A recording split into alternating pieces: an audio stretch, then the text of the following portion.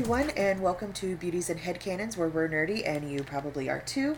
I'm Tegan, and I'm here today with Lindsay, and we're here to talk nerdy to you about Christmas movies and what makes a Christmas movie truly a Christmas movie. Is it the theme? Is it the setting? Is it just the time of year? Like, we wanted to kind of discuss and go through all the metrics, because we know there's kind of a little bit of a debate as to, like, what movies are considered Christmas movies and what aren't. So we wanted to kind of discuss that a little bit in today's episode. But right before we do, though, I do have an announcement to make. I'm going to be updating our social media profiles with this new link because I know I've linked to our Podbean in our profiles where I could, but we're on multiple new platforms now with a new computer that is actually, like, fast enough to be able to submit and do multiple things. I've been able to submit more, and now I'm starting to get back after those, waiting periods of waiting for it to get approved and then waiting for it to, actually get on the platforms. I've been receiving back approvals and links and everything to different platforms. So Beauties and Headcanons is now officially back on Apple Podcasts. It's back on Google. It's on Spotify, Stitcher, iHeartRadio, TuneIn, and Listen Notes. I do have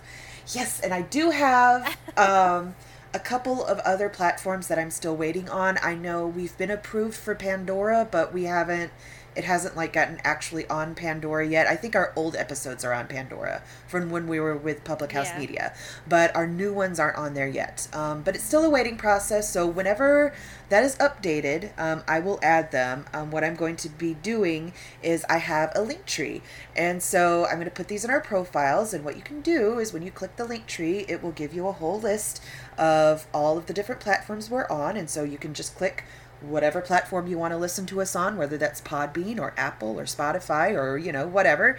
You can click that and it will take you to us.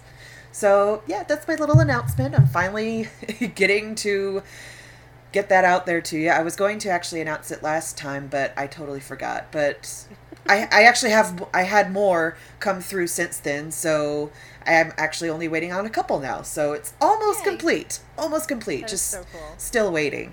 Obviously, there is like a waiting process to begin with, and then also, with the pandemic and the holidays and everything that's going on, it's like, who knows how much further things might be delayed. But we're getting there. We're getting there. Yeah. All right, so Christmas movies. Yes. I don't know about you, but I've seen some people get so contentious on what constitutes a Christmas movie. And that's kind of what inspired this. Right. What do you think constitutes a Christmas movie? First things first, I don't actually celebrate Christmas itself. Right. I celebrate Yule. But in the spirit of a holiday movie, I think mainly it has to give you this certain feeling of nostalgia and the certain feeling of comfort. Whether it is actually directly related to Christmas or a holiday or not, I think it could still qualify, personally. Those feelings, when you watch, these certain movies around this time of year, and it's just you get this certain sort of feeling from it. And I think that's really the most important thing. So, for me personally, my holiday movie is Transformers 86. The first animated Transformers movie, that's my holiday movie. I know it probably doesn't make sense to anybody else out there, but that's my holiday movie because I watch it and I just get that certain feeling. It's like I'm going back to a certain point in my childhood that is good and it's fun and I love it and I enjoy it. And it gives me that joy, that season's joy that I think, we're all looking for at this time of year. I feel like we've talked about this before. I feel like you've mentioned that just maybe once or twice. Yeah, I think I mentioned it last year. Yeah, when we were talking about it, I think I mentioned that that's what I normally watch around this time of year. Right. So one of the big debates is Die Hard, whether or not Die Yes. Hard is a Christmas movie. Mm-hmm. I honestly get Die Hard mixed up with, and don't shoot me, but I get it mixed up with Lethal Weapon because I think my dad liked one or the other an awful lot on television. Yeah. I understand Die Hard is the one with Hans Gruber and then he falls, and there's memes out there that say stuff like it's not Christmas until the Hans drops, and they're referring to Alan Rickman's character. I get it. Uh-huh. But I don't know that I think of that as a Christmas movie. But again, I don't know that I've actually watched it in its entirety. Yeah. Uh, And it might just be something that, I know the movie does take place, like, timing-wise, Christmas is going on in the movie, like, in that movie world, like, Christmas is happening. And I think that's why some people will say, oh, it's a Christmas movie, because Christmas is going on. I don't... Yeah, I don't personally think that's a reason, but I think, like, some people have, gone so many years, maybe even grown up watching that movie for Christmas or around Christmas. And so for them, it evokes that feeling of, yeah, this is the holidays, Yeah. Well, and it's funny, the plot line says he's joining his estranged wife and their 2 daughters on Christmas Eve at a holiday party, but the festivities are interrupted by a group of terrorists. So, okay, sure, yeah, it happens during Christmas Eve. I would probably watch it during Christmas. That sounds fine. You know what's funny is its release date was July 15th, 1988. Yeah. So it wasn't released around Christmas time. No. It was released in the dead of summer. Yeah. So, okay, cool. Christmas in July, I guess. Yeah, and you know what's really cool is, I don't know if anybody even has, like, the actual, watches stuff on television anymore, but HBO Signature, East and West, has Die Hard playing on Wednesday, December 16th. Well, there you go. Not sponsored here, but, it is what it is.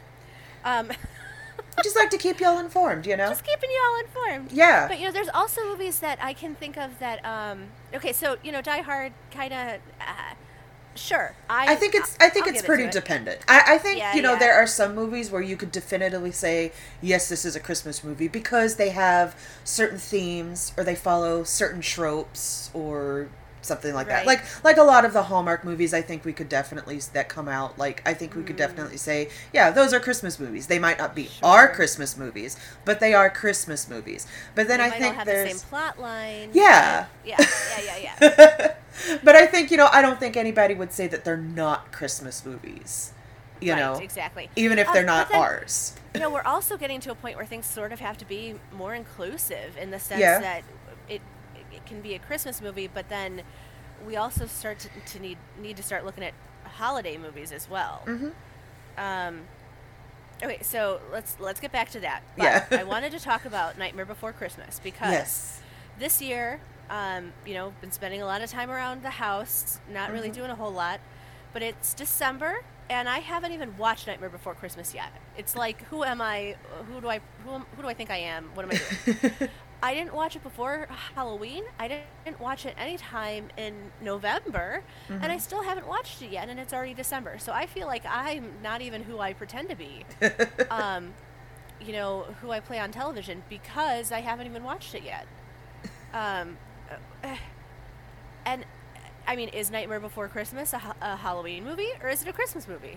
I know. I mean, that's the thing. Like, obviously, like, it takes place in, like, this Halloween town, and, characters who are obviously ensconced in the Halloween regalia, but it involves Christmas and trying to bring Christmas. Yeah, and they're trying to, bring Christmas to Halloween. So I think it's one of those interesting fusions of holidays, especially at, like, this time of year where, it encompasses both. It has, obviously, the creepy, macabre aesthetics of Halloween, but then, it has kind of the joyful spirit of, trying to give and share that is supposed to be, relevant at this time of year as well. So, it kind of encompasses both, I think. Okay, that's fair, too. I feel like I've just really let myself down by not watching it at all yet. It's definitely usually a part of the transition, and I'm transitioning without having watched Nightmare Before Christmas, so I don't even know who I am. Well, that's really a good way to look at it. It's like a transition film, like from the Halloween part of this year and into the Christmas aspect. So that's actually a really good way to look at it. I don't know if there's really too many movies like that could be like transition movies, but if there are, like, I think that would definitely be on top of the list. Sure. Harry Potter, are those series I mean, clearly there's something that's good for all year round, but would you classify them more as like something you would want to watch in October or something that you would want to watch in December? Hmm. I mean, that's kind of hard to say. I mean, especially like depending on which movie you want to go with, because like some are a lot more like I don't want to say fluffy, but like they kind of tackle more aspects of like family and being together, and kind of like the general themes that you would expect to see around a Christmas film, like a Mm-hmm. typical Christmas film. And then obviously there are some that would more embody like a uh, not like a horror, obviously, but like just kind of a more tense, higher stakes kind of feeling. I think it would. Or a scarier aspect, I suppose. Yeah, I mean, yeah. I think this is like kind of like part of that second group of movies where it's like there may not be explicit like Christmas themes like in a Hallmark holiday film, like there might be Christmas in there because I know that Christmas is celebrated in, the Wizarding World. Um so like there might be some elements of that in there, but ultimately it doesn't have those themes, so it's not like a Christmas movie. But I think again, like if you watch it and it evokes that feeling of nostalgia, of that joy, then definitely, yeah, then it could be a Christmas movie, definitely. I feel like I should look up. Do you happen to remember when the Harry Potter movies came out? Like what time of year? Because I Um, feel like those might have come out around Christmas time. yeah, I feel Maybe like even consistently. some of them like yeah came out around like I don't know if they were in December, but they were around like the end of the year because I remember Lord of the Rings definitely came out around in December because I remember going to the theaters and watching them. Um, I never like I only went to the theater for one Harry Potter movie though, so I can't actually remember that. Oh, that was so long ago. Why is it so long ago? Oh, now I'm making myself feel old. um, Oh, don't you go doing that. Let's see. Sorcerer's Stone came out November 14th, 2001. So that yeah, was one you would have been able to watch for Thanksgiving, basically. Back when yeah, people would, go see a movie for Thanksgiving, I yeah. suppose. Back when we would actually, go out and do things. But yeah, so like a Thanksgiving or general holiday movie, definitely, I think that could encompass it. Especially, if Oh, you have and it was those. November 14th, 2002, Mhm. for Chamber of Secrets. You know I looked this up, right? I had to Yes, look it up. obviously. Okay. Oh, June 4th, 2004, Ooh. for Prisoner of Azkaban. Oh, all right. Never mind. The trend is over already. November 18th, 2005, for Goblet of Fire. Okay, okay, okay. I'm So I here mean, for it. especially like say if you went out to watch those, like say for the first time around that time, like in late November, early December, like I could easily see like people associating that with the holidays, and so therefore to get that kind of feeling of the holidays or to kind of kickstart it, oh well, just go watch the movie then. Yeah, well, and so I don't know. I agree with you though. There's sort of like a feeling of camaraderie and family, and um, I mean, kind of you can even theme them around whether or not it's your family isn't the people you live with, it's the people you surround yourself with, Mm-hmm. or you could even go so far as to say like your family is more your house, or Mm-hmm. um, the people that that the hat puts you with. So I could see that. No Oh problem. yeah. But what's funny too is lots of different television shows also have specific Christmas episodes. I Mm-hmm. don't know if they're actually moving more towards holiday episodes, or Christmas kind of is the big Yeah, the big kind of head rearer this time of yeah. year. So, and if you're not doing that, then you're, what is it, Festivus? Uh, Festivus for the rest of it's us. right. It's like a little like a kitschy thing that people talk about doing instead, or Mm-hmm. celebrating instead, or Yule, for that matter. Yep. I wanted to talk about Krampus a little bit because I feel like Krampus is also kind of a Halloweeny feeling thing, Mm-hmm. even though it is very much a Very much a solstice thing. yes. So Aurelia actually brought it up to me recently that a couple years ago, her and I had liked Christmas horror stories. They were like really quick little notes, where it was what the story would be about, and it was like centered around Krampus or centered around like Christmas horror stories. And first of all, I don't know why you would horror stories, Christmas stories, but then I've kind of blocked this out of my memory apparently because she says that she was able to like relay to me the entire synopsis of the shows that we had watched, and I was like, yeah, no, I think you watched those with somebody else, and she was like, no, Mom, they really were you, and I was like, yeah, they were probably so traumatizing to me, being 32 years old or whatever I was when it happened, that I just blocked it out of my memory. It never happened. Whatever. And don't even get me started about Elf on a Shelf either. Like I can't. Oh yeah. I can't. But I'm sorry. I think Elf on a Shelf is creepier than Krampus. To Elf on a Shelf. Like I see Elf on a Shelf and it's like, oh no, get it away, wait. I don't know why. It's the eyes. I think the eyes hit something in me, and it's like, no. No, I will have Krampus instead. Thank you, please. I deeply respect people who do the Elf on the Shelf and have it moving throughout every and just that thought is positions and it's not for me, but I appreciate the takes to do those things. Yeah. Would we widen like the net to include like like all these movies that can potentially like kickstart a bunch of nostalgia? I think you really kind of open the door to having a lot of different things potentially become holiday movies for people, even if Christmas is nowhere to be found in them, like Transformers 86 is for me. Like there's not a hint of Christmas anywhere, like even though I think it's absolutely funny that part of the beginning narration is in the far future year of 2005 or whatever. That always kind of gets me.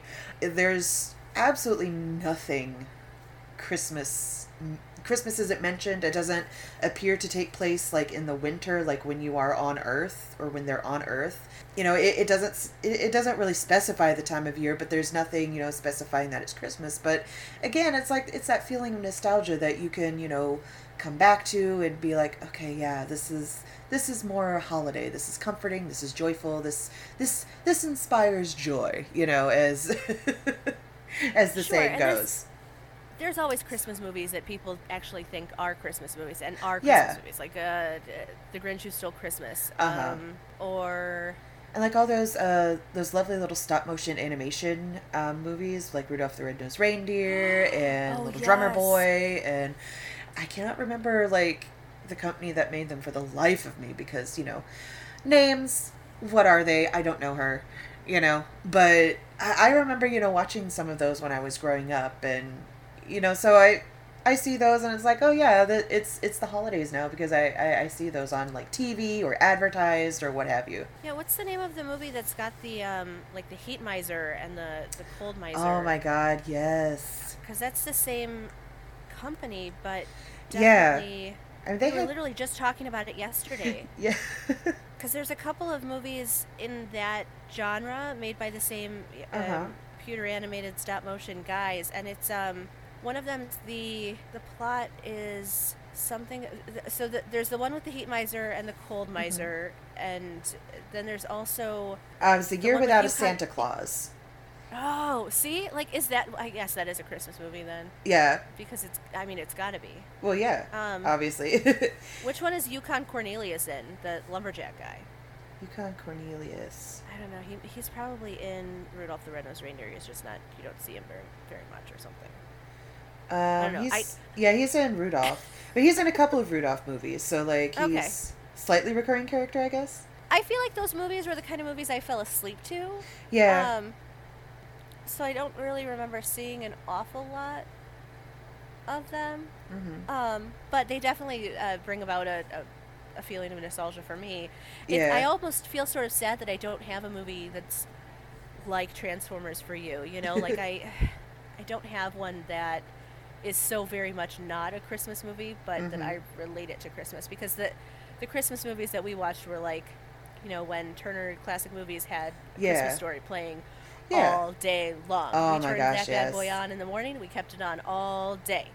We watched Christmas Story all day long. I don't know if we watched the Christmas Parade. I don't remember any of that. All I know is we watched Christmas Story from the start of the day to the end of the day.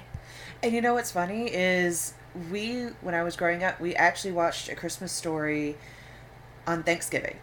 So like I actually more closely associate that movie with Thanksgiving Okay. instead of Christmas. I don't know why. I think it like because we watched it like later in the day, like after the Christmas meal and everything, or after the Thanksgiving meal and everything. Sure. We'd go in and we'd be sitting there. We'd either be eating dessert or we'd just be so full and we'd watch the movie. I guess to kind of like kick off the whole to get started. Yeah. Yeah. Well, but that would because also, of the though, timing, be part of like decorating for Christmas and stuff. It kind of gets you into the mood. Like it gets you started in that direction, I suppose. So that kind of makes sense, I guess. Yeah, but I still like timing wise. I still associate it more with Thanksgiving than Christmas, even though it is obviously a more Christmas movie. And I also think that timeline wise, the way that movie is timed is that month before Christmas as well, because they're saying what they want for Christmas, and don't they start out eating Thanksgiving dinner? Because there's a scene where Ralphie's little brother is eating mashed potatoes, and the dad is always he talks about how he's always trying to sneak a little bit of the turkey from the oven, and the mom is always telling him not to do that. And then don't the dogs next door take the turkey or something? I'm sure of it. I'm sure of it. Yep. It's a Thanksgiving movie, I think, for sure, because it's a Christmas story, but it starts. Yeah, it kicks off Christmas for sure. Yeah. Yep. And so it like covers that whole kind of area. It covers the whole feeling. Yeah, absolutely. Of like going into the whole like winter season and everything that leads up to it. It's very much just a portrayal of like an American family just kind of getting ready and going about their day, Yeah, the nuances of an American family. Okay, so any other movies we really definitely have to talk about as far as the debate? Let's see. I don't know that there's any so hotly contested. I know Die Hard was like, the most hotly contested. Die Hard's the because big one. Oh, yeah, because it's just like, it's so much action and adventure, and there's, it's not exactly family friendly, really. So it's like, how can it be Christmas if it's not family friendly? But it's like, adults celebrate Christmas, and it's up to each parent to decide, what their kids are ready to watch and consume and stuff like that. So I mean, I don't know. I think it's debatable. For some people, definitely they're not going to associate it with Christmas, but for other people, maybe they started watching it at one point, and so now it's just become this thing that they associate it with it. Yeah. You know what I think has always been a big Christmas movie for me? A Muppet Christmas Carol. Yep. I have watched that every year. Oh, yes. Since I can remember. We owned it on VHS. That was one of our most loved VHS tapes, for sure. I love that movie. I think I might have to watch it tonight, honestly. Oh, yeah. Love it. Oh, yeah. And then maybe even all the Muppet movies, because there's like 8 of them or something. Just because I love them so much. But definitely Muppet Christmas Carol. And I'm like super kitschy and like that. So I also try to watch It's a Wonderful Life at least once. And but I do feel like, in the spirit of this episode, I'm going to have to try and watch Die Hard sometime in the next few weeks. Oh, and also don't forget, we cannot forget Sir Patrick Stewart's A Christmas Carol, because that one, I mean, like Muppet, for me, like Tegan, it's a draw. I don't think I've seen it. I haven't seen it. You haven't? Oh I haven't seen it. Because there's been like so many iterations of A Christmas Carol, like the story and everything like that. For me, it's a complete draw as to which is my favorite between A Muppet Christmas Carol and Patrick Stewart's A Christmas Carol. Because, oh my God. I mean, it's Sir Patrick Stewart. I mean, do I really need to say anything more? He's just fantastic. We're also talking about, like, the Muppets. I don't know. It's Sir Patrick Stewart that was up for debate. We'll talk about it later. It's Sir Patrick Stewart as Ebenezer Scrooge. Oh, all right. So, what about Gaming Corner today? So, okay, Gaming Corner. Before we get like completely sidelined, let's go to Gaming Corner, because I know I posted earlier this week about the whole price hike that Next Gen is going to have. As far as prices, because as far as like brand new or prices for new games in the current gen systems, you're going to start out at like $60, and it's been $60 for a while. I think like over 10 years or so, it's been $60. And so with the next gen, they're going to start moving into the base price being $70. And there's been a lot of debate on both sides whether this is justified or this is not. I know one of the points for it being justified is that, oh, well, game prices have been $60 for 10 plus years, however long it's been.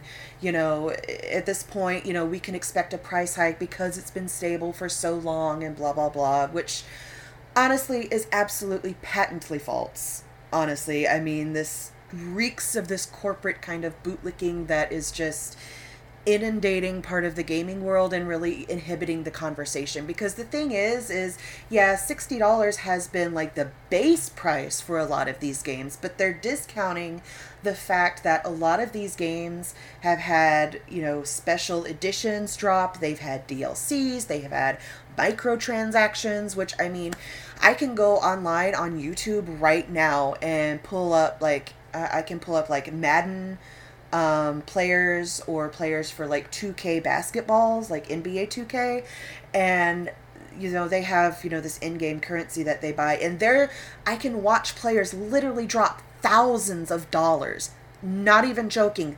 thousands of dollars on getting these packs. So it's like they basically bought $60 to get into this game, but now you're paying more money into this. And the fact of the matter is this is completely unnecessary, because all of this extra money that's floating around, it's going to the executives, it's going to corporate. Because I know one of the, you know, arguments is that, oh, well, you know, they need to compensate the devs and, you know, who are actually working on these games. And it's like, well, if they actually did that, that would be one thing. But it's pretty obvious the executives are the one that's pocketing the money, when Blizzard had a record-breaking year for profits and then turned around and laid off a bunch of workers. Like, well, and that's just what I don't understand about that is simply like, if you're able to go into these games and drop a ton of money in order to get what I assume would be like cool stuff or upgraded things, those people who are wanting to play the game for the love of the game don't even stand a chance. Yeah. And I mean, it's just ridiculous, the kind of mental gymnastics people will go through to justify this $10 per game increase, when it's like, y'all, this like $60 was the base starting price. I have an example like ready to go right now, actually, and it's on a recent game that was just dropped, in the Assassin's Creed Valhalla game. Now, you could buy, of course, the Assassin's Creed Valhalla Standard Edition. You just get a copy of the game, nothing else. If you do pre-order, you get access to a bonus mission, but if you just wanted the base game, you paid $60, right? Okay. If you wanted the Gold Edition, which includes a season pass, which I guess they're going to be releasing new content at a later time, then you have to pay $99.99, so $100. You have to pay $100 to get that. Okay. Now, if you want the Assassin's Creed Valhalla Gold Steelbook Edition, which is like a collector's thing, then you have to pay $110 for that. Then they have the Ultimate Edition, which has the base game, the season pass, and then it has this pack where it has like gears, a settlement pack, a longship pack, and like a set of runes for like, I guess, upgrading weapons and whatnot. And that is $120. $120. Then you can get that version as a steelbook, which is $130.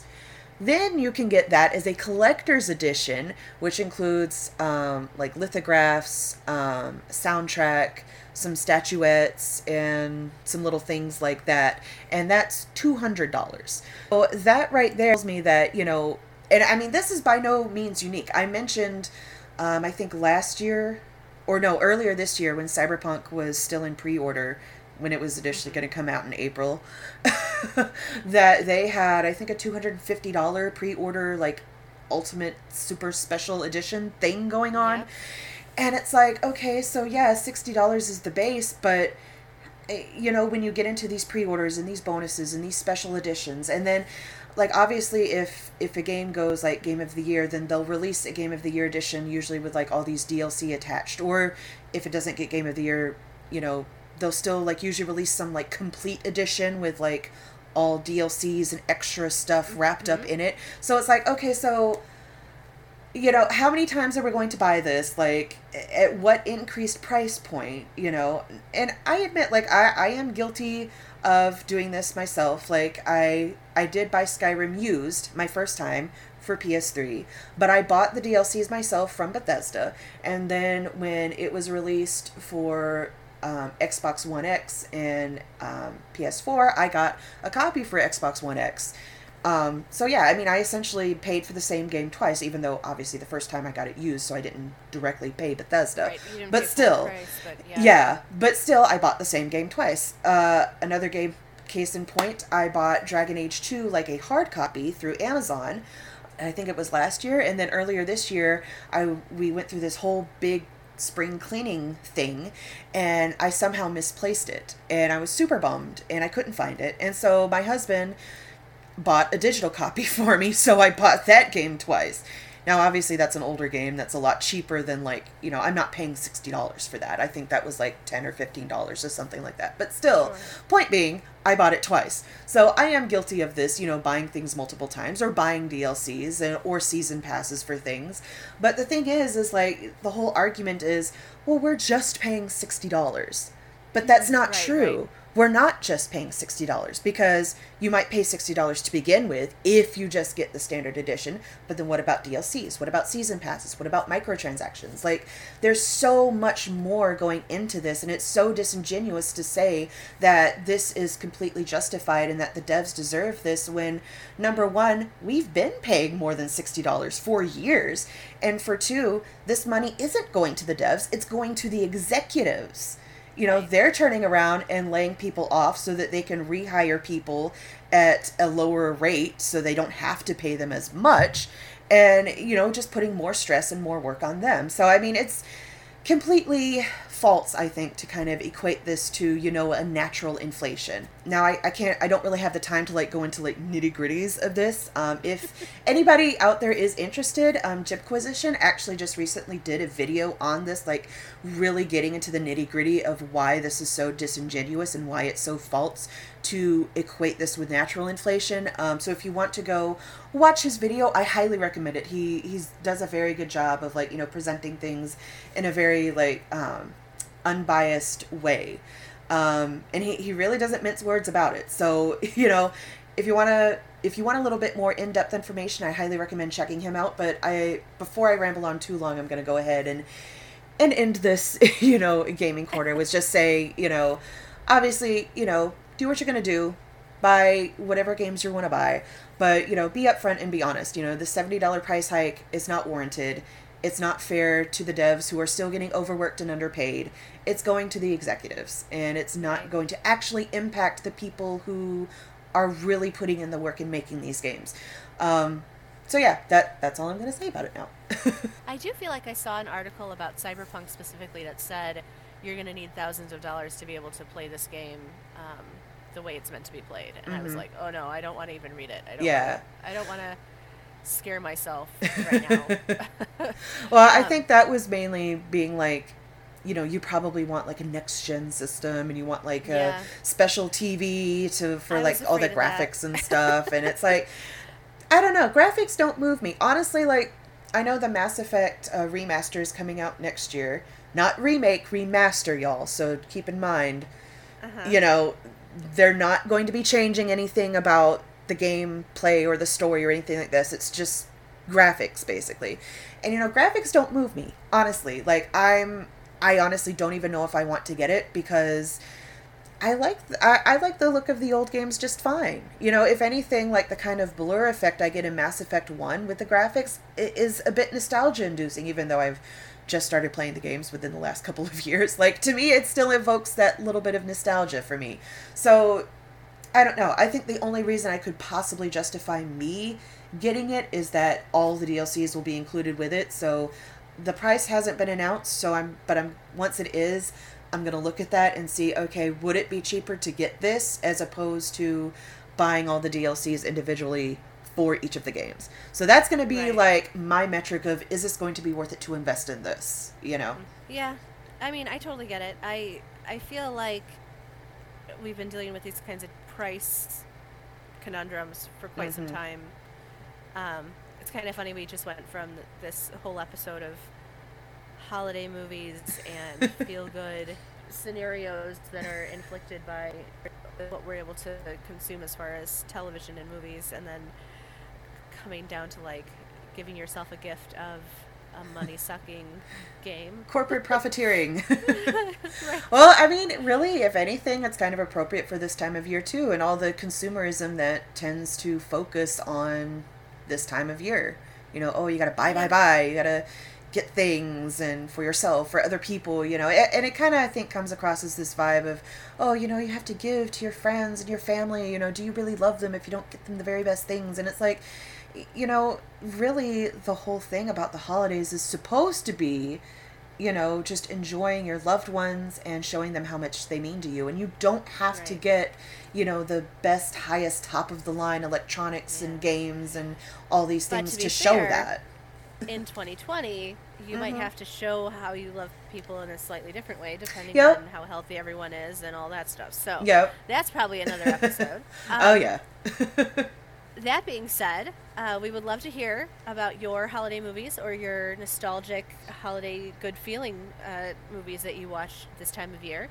And who knows, maybe I'll have to binge a whole bunch just for you guys. I'm Lindsay. And I'm Tegan, and thank you so much for getting nerdy with us today on Beauties and Headcanons.